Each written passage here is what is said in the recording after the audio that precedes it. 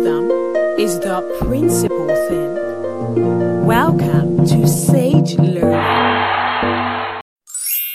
Hey, welcome to another episode on Sage Learning Podcast. I am your host, Chibundu Joyce. Yes, I'm really excited. It's been a while on this platform, and on today's podcast, we'll be talking about fear. Yes, fear. Alright, so my dictionary defines fear as an unpleasant feeling triggered by the perception of danger, real or imagined.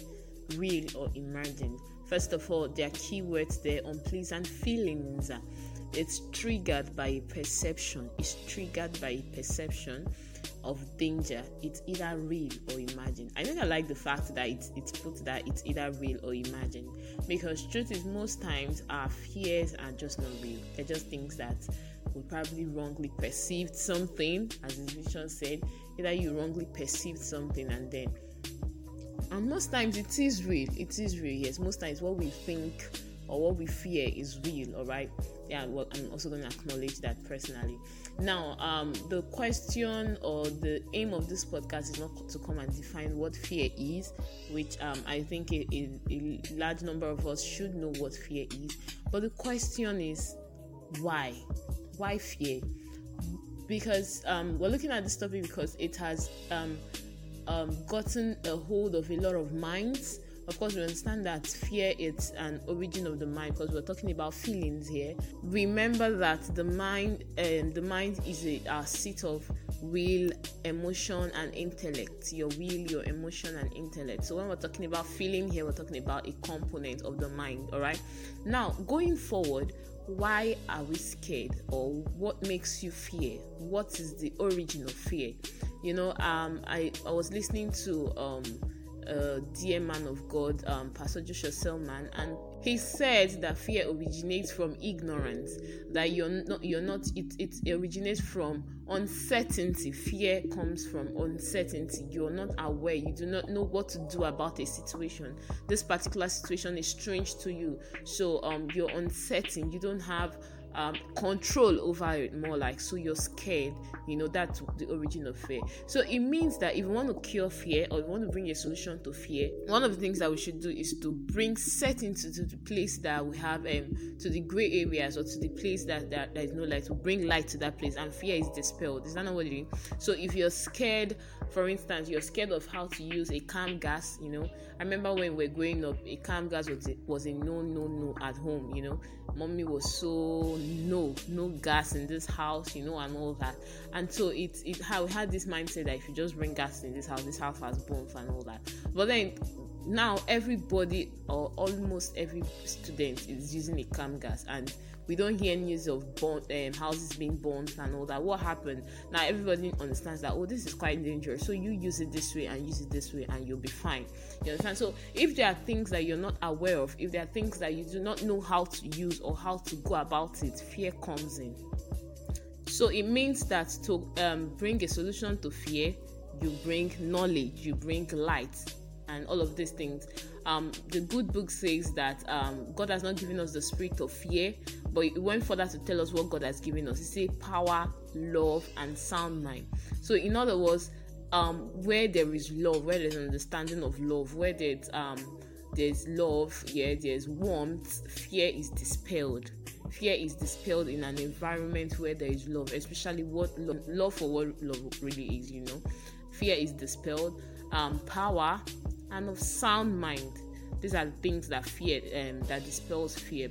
Alright, so before we go further, I would like to put a clear distinction between fear and reverence. Yes, fear and reverence.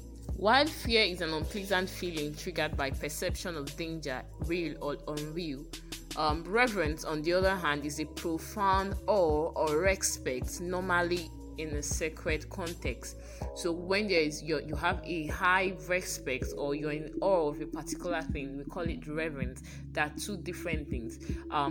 Fear, it's usually on the negative, while reverence is on the positive. So it's important to put a distinction, so you don't say, oh, this is reverence and this is fear. You're able to know that, oh, this is it and this is what this is.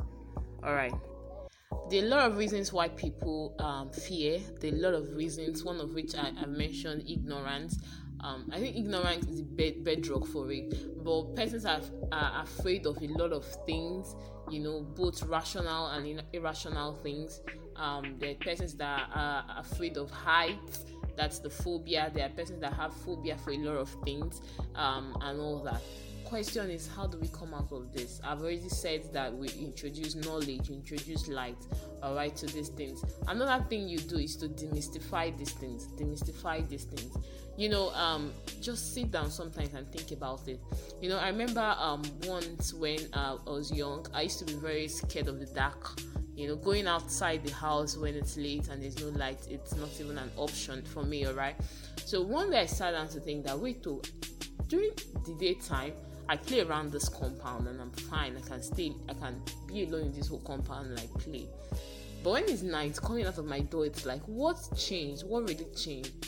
The only thing that changed is that there's no light. So the compound is the same, it's just that there's no light. So why am I scared? So it's more like demystifies the whole concept of late night or darkness and all that. So I could actually come out in my mind as the same as the day. The compound is the same when it's day, when there's light, and when there's no light. So I just come out of it. So sometimes it's important to sit down and demystify some of these stuff. They are not as deep as they really are. Truth is, most of them are not as deep as they really are. Now, you're scared of your health, or that your parents, maybe you had both parents have one or two genetic problems that you believe have been passed down to you.